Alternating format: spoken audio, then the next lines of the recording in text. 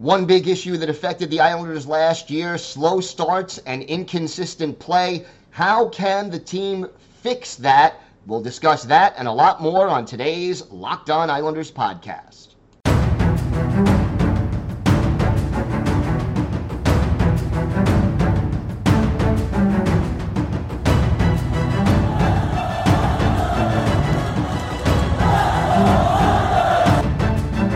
Slides it out for Ekblad. Back to Hoffman. Blocked by Polak and Price. Another spectacular stop. Broussard tees it up and a save is made by Bobrovsky. Nelson. Barzal with the open net and he scores!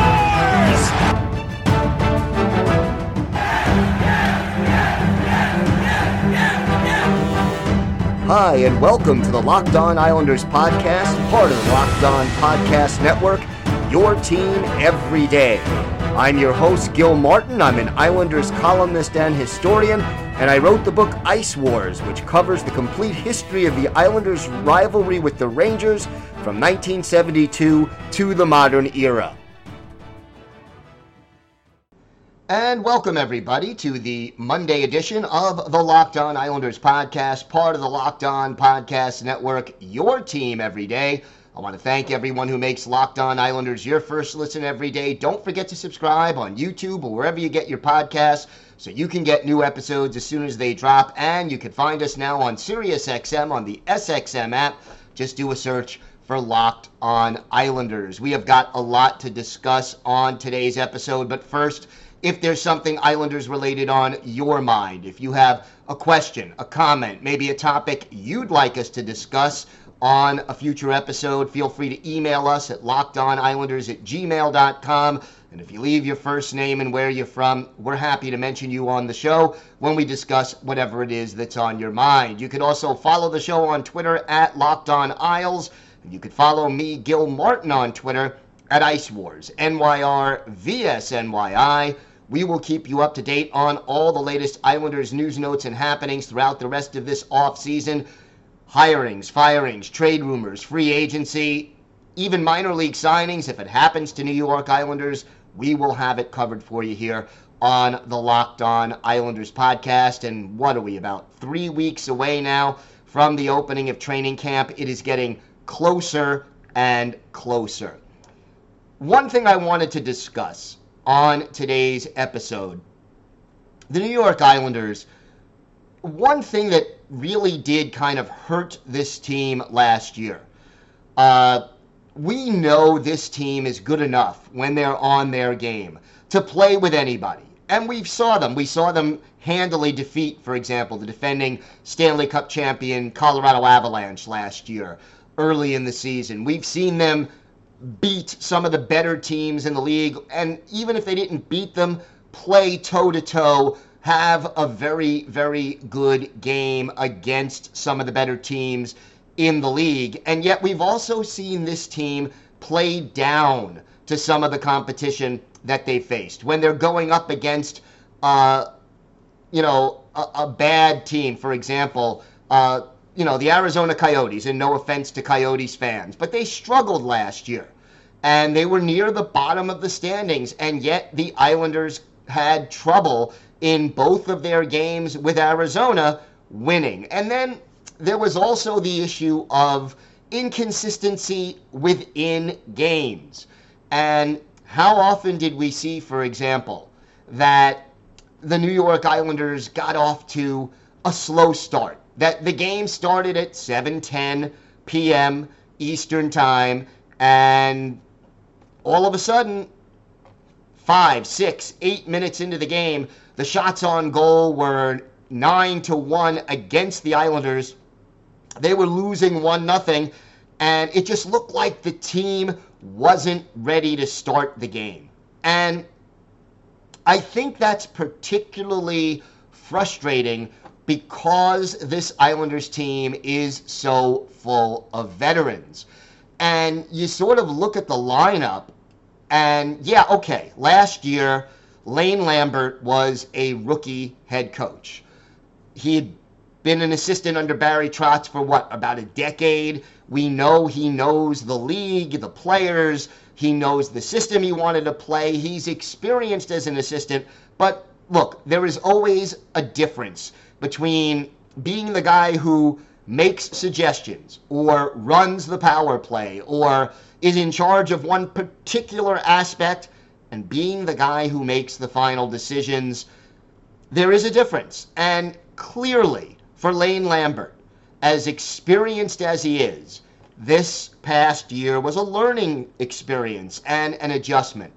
But the roster, the Islanders roster, is full of veteran players. And, you sort of go up and down the lineup. And, look, you had Anders Lee, over 30, Brock Nelson, J.G. Pageau, Kyle Palmieri, Casey Cizikas, Cal Clutterbuck, Matt Martin, all of those players, and then you added last year Zach Parise, are 30 or older. These guys understand what it takes to be successful in the National Hockey League. They know you got to play a 60-minute game. And again, there is a difference in my mind between saying, okay, for a 5-minute period, your team was outplayed. That's going to happen. There's going to be ebbs and flows in a game. There's going to be a few minutes where you spend 5 out of 6 minutes in the offensive zone, you set up an attack, you put pressure on the opposing goalie, and then there's going to be times when the opposing team does that to you. That's part of the ebbs and flows of a hockey game. But it's one thing to say we were outplayed for 5 minutes in a game, and it's another thing to say we didn't look like we were ready to start this game. And I think too often for the New York Islanders, we saw that happening last season. And with a veteran team like the Islanders have, I don't think it's something we should have seen very often, if at all. So if you're Lane Lambert, how do you fix this issue? And look, one thing that I've noticed, Lane Lambert and before him, really Barry Trotz, both of them liked to start the game with a hot line. Sometimes the default was the identity line. Get those guys out there to set the tone. Let them go out and bang some bodies, hit people, forecheck, set the pace that you want to set for the upcoming game, and you've got that situation covered. That makes a certain amount of sense. Other times they would go with the hot line. Last year, for example, down the stretch, we'd see a lot of Brock Nelson, Pierre Engvall, and Kyle Palmieri because they were being productive. But overall, I think one of the things you need to do to fix the slow start aspect of it is set the tone on the first shift. And to me, starting the identity line makes a certain amount of sense if, and again, it may very well be a big if, but if you're going to get guys who are going to go out there and actually do that, to be physical on that first shift, to deliberately deliver some hits, some aggressive forechecking. Don't take a penalty, but set the emotional tone. Live up to the moniker of the identity line. And this is probably the last year that Cizikas, Martin, and Clutterbuck are going to be a unit. To me, having them go out and set the tone by playing their style of hockey early on and just being aggressive, not taking penalties, but being aggressive, being physical, being players who show the rest of the team, this is how we want to play the game tonight. To me, that is one way that Lane Lambert can try to eliminate those slow starts that we saw so often. And look, there's a lot more to it. We're going to discuss it a little bit more on the show. We've got that, our Islanders birthday of the day, one of the best scorers in Islanders history after the dynasty years. And we'll discuss Isaiah George's future with the Islanders. All that and a lot more still to come on today's Locked On Islanders podcast. Today's episode is brought to you by FanDuel. Get ready for the NFL season with incredible offers from FanDuel, America's #1 sportsbook. Right now, new customers can bet $5 and get $200 in bonus bets guaranteed. Plus, all customers who bet $5 will get $100 off NFL Sunday Ticket from YouTube and YouTube TV. That means that you can follow your favorite team even if you don't live in their area. So if you live on Long Island, for example, and you're not a Jet or Giant fan, you could follow your favorite team by getting NFL Sunday Ticket. Or if you're an out-of-town native Long Islander or New Yorker and you want to follow the Jets or Giants, you could do that too. So now is the best time to join FanDuel, the app that's easy to use, and you can bet on everything from spreads to player props and more. Visit FanDuel.com/lockedon and kick off the NFL season with an offer you won't want to miss. FanDuel, official partner of the NFL. So those slow spots that the Islanders came up with, I think, again, one way to sort of fix that is to set the tone, is to have the identity line or the hottest line you've got out there to start a game. And if they go out and play well in that first shift, you set the tone by having that line out there. But I think, the other thing is this. The Islanders have some players now in this lineup who have different skill sets. And I think it's time for Lane Lambert to get those players out there on the ice in a more proactive way. And whether it's guys like Pierre Engvall and Julien Gauthier, who add a speed element that this team doesn't necessarily have up and down the lineup. Add Matthew Barzal, obviously, to that list. I think your leadership group has to step up, whether that's Anders Lee, the captain, who I know a lot of people were a bit critical of last year for his play down the stretch. Getting Lee out there to set the emotional tone, I think that's something he didn't do as well last year down the stretch as he could have. He's got to pick it up a little bit this year. Having your top defensive pair, whether it's Ryan Pollock and Adam Pelech, if they're both healthy, getting them out there to try to slow down an opposing team's attack if they start to spend a lot of time in the zone. Getting your best players out to do what they do best. Even if to me, if Pelech and Pollock are not necessarily together as a pairing for most of the game, sending them out there for one or two shifts when the team is struggling a little bit, just to get the puck out of the defensive zone better and be able to transition from defense to offense, to me, that has to be part of it. Getting Bo Horvat a little bit more involved. I think, Horvat will probably wear an A this year on his jersey. That's my guess, probably replacing Josh Bailey in that area. But getting him on the ice to try to rally his teammates and get his teammates ready to, change the game. Maybe if you have a Ross Johnston on the roster and active for a game, sending him out for a shift to be physical. Doesn't necessarily have to start a fight, but at least, hit some people and create some momentum for your team. I think Alexander Romanov can also accomplish that under the right circumstances. Scott Mayfield maybe can. These are different things that I think that Lane Lambert has to try in order to change the momentum when the team starts to struggle a little bit.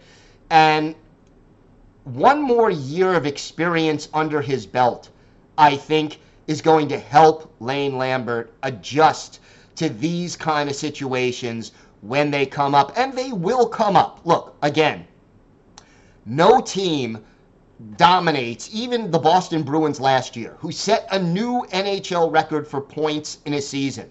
They had stretches where they were just plain, flat out outplayed.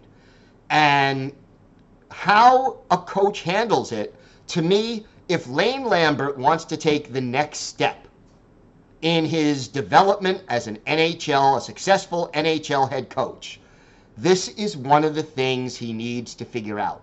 And Lambert, there were a lot of good things in his first year as a head coach, and there were some things that he needed to do better. I think the fact that this team was as inconsistent as they were a year ago works against Lambert, that too many times they didn't seem ready to start games or had parts of periods, sometimes even up to half a period, where they were just not clicking and couldn't get out of the funk. I think that worked against him. But the fact that this team never seemed to quit, had a few dramatic comebacks, always seemed to find a way to correct it eventually, worked in Lane Lambert's favor. But in order to take that next step, in order to go from an inexperienced but potentially good head coach to a respected and good head coach, and then maybe even down the road to better than a good head coach, he's got to figure out more ways to get out of these funks, these periods within the game where this team just doesn't seem to be energized and caring enough. And with a veteran team, you would think they should know what to do, that they, have been there and done that. But coaching is always part of it. And I think last year, having a rookie head coach was one of the factors in why this team had so many gaps in the way they played and so many points where either they weren't ready to start the game or they played poorly for long stretches during a game. And that has to change this year. We've talked, everydayers know, we have talked extensively about what this team needs to do in order to improve. And the roster isn't significantly different than it was a year ago. But one of the ways they can improve is to reduce the inconsistency that we saw way too often last season. And having Lane Lambert take that next step in his development as a head coach, to me, is one of the ways you effectively get that done. And now it's up to Lambert, and I think some of the veteran players on this team should be able to help as well. But it's got to change. It's got to get done. It's got to happen, because every point this year is going to be precious. We already know Ottawa and Buffalo and Detroit are gunning for improvement in the Atlantic Division. We know Pittsburgh got better after the Erik Karlsson trade. We know that Columbus got better. And go back and see Friday's crossover episode with Locked On Blue Jackets. Everydayers, you watched that. And the Blue Jackets dealt with a lot of injuries last year. They made some moves, and they should be healthy again. So they should be better. It's not going to be easy for the Islanders to make the playoffs, and every point in the standings is going to be vital.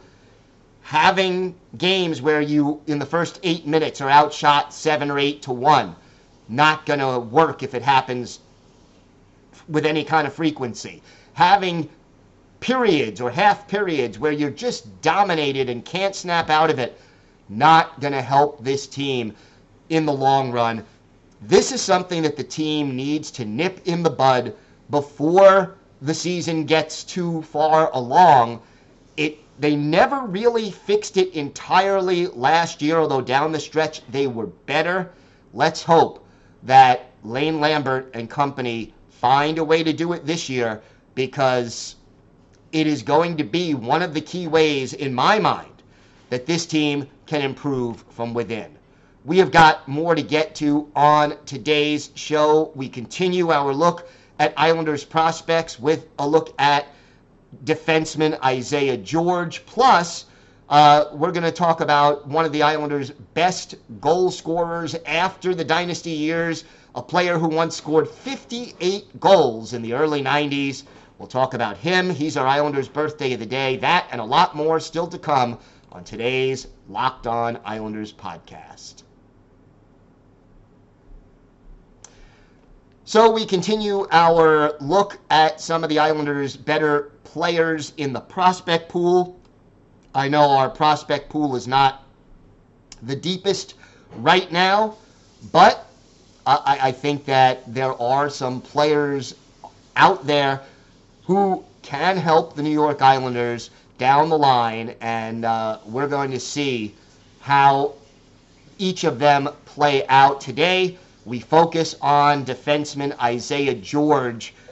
George drafted back in 2022 with the 98th overall pick. He is 6 feet, 195 pounds, and plays defenseman shooting left-handed. And to me, Isaiah George, 4th round pick, but last year for the London Knights, again, consistency. 7 goals, 22 points, a plus 23 ranking for the second year in a row. And he only played 54 games. So the previous year for London, he had 23 points in 67 games. Last year, he had 22 points in 54. And, the thing about Isaiah George, he is a mobile defenseman. He plays a nice role in juniors. He's a good skater and has a good shot from the point. Not outstanding. Again, his offense, his vision, it's okay, but not outstanding. But the key is that he is a solid two-way defenseman who, because of his mobility, can probably be a good player to help the transition game. Going from defense to offense, I could see Isaiah George skating the puck out similar to what Nick Leddy used to do and helping this team get out of the defensive zone and start the attack. He still needs to improve in some areas. I think that, we're still looking at a guy who's probably a third pairing defenseman. If things break right and his game improves, he could move up to maybe a second pair guy. But I like certain aspects of his game, and whether the Oakville, Ontario native can improve that little bit more, that remains to be seen. Now, I think right now he's 19. He'll turn 20 in February, and whether he earns a spot in Bridgeport or stays with London is going to be a key to the speed of his development. I would like to see him in Bridgeport this year, but it remains to be seen whether or not he can do it. I like the transition game the most. He's not particularly big. I like the way he uses his stick defensively and his skating ability. He, again, is not a shutdown defender, but he's a solid defensive player, and I think eventually he could be an asset. He's probably 2 years away minimum, but again, one step at a time, and I think Isaiah George has the potential to be with the Islanders at some point in the future. We'll certainly keep an eye on him going forward, and hopefully he gets a look in camp.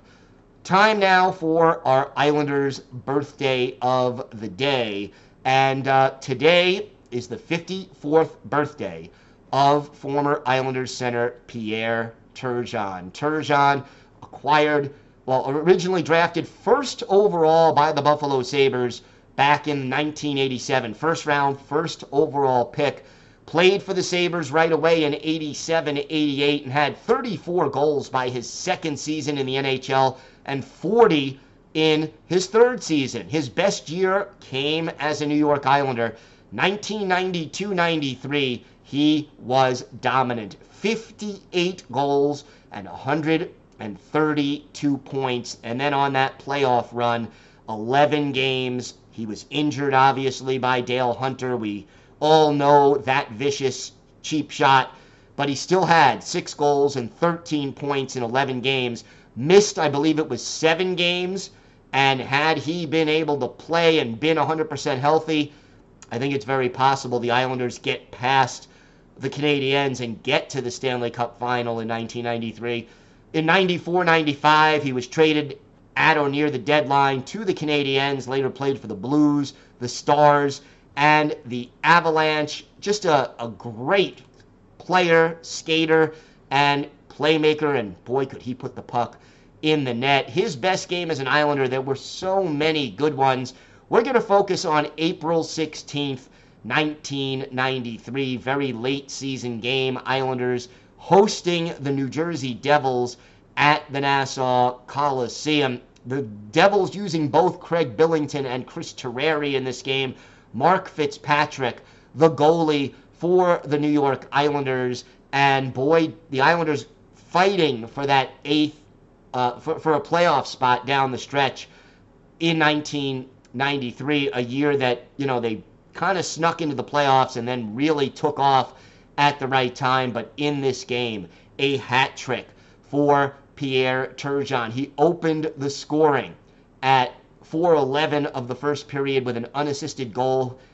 Scored again in the early third period with another unassisted goal, and then finished it up with a goal midway through the third period with Derek King and Rich Pilon assisting. That gave him 58 goals on the season, and that is where he finished. But with the hat trick, he helps the Islanders get past New Jersey by a score of 8-4.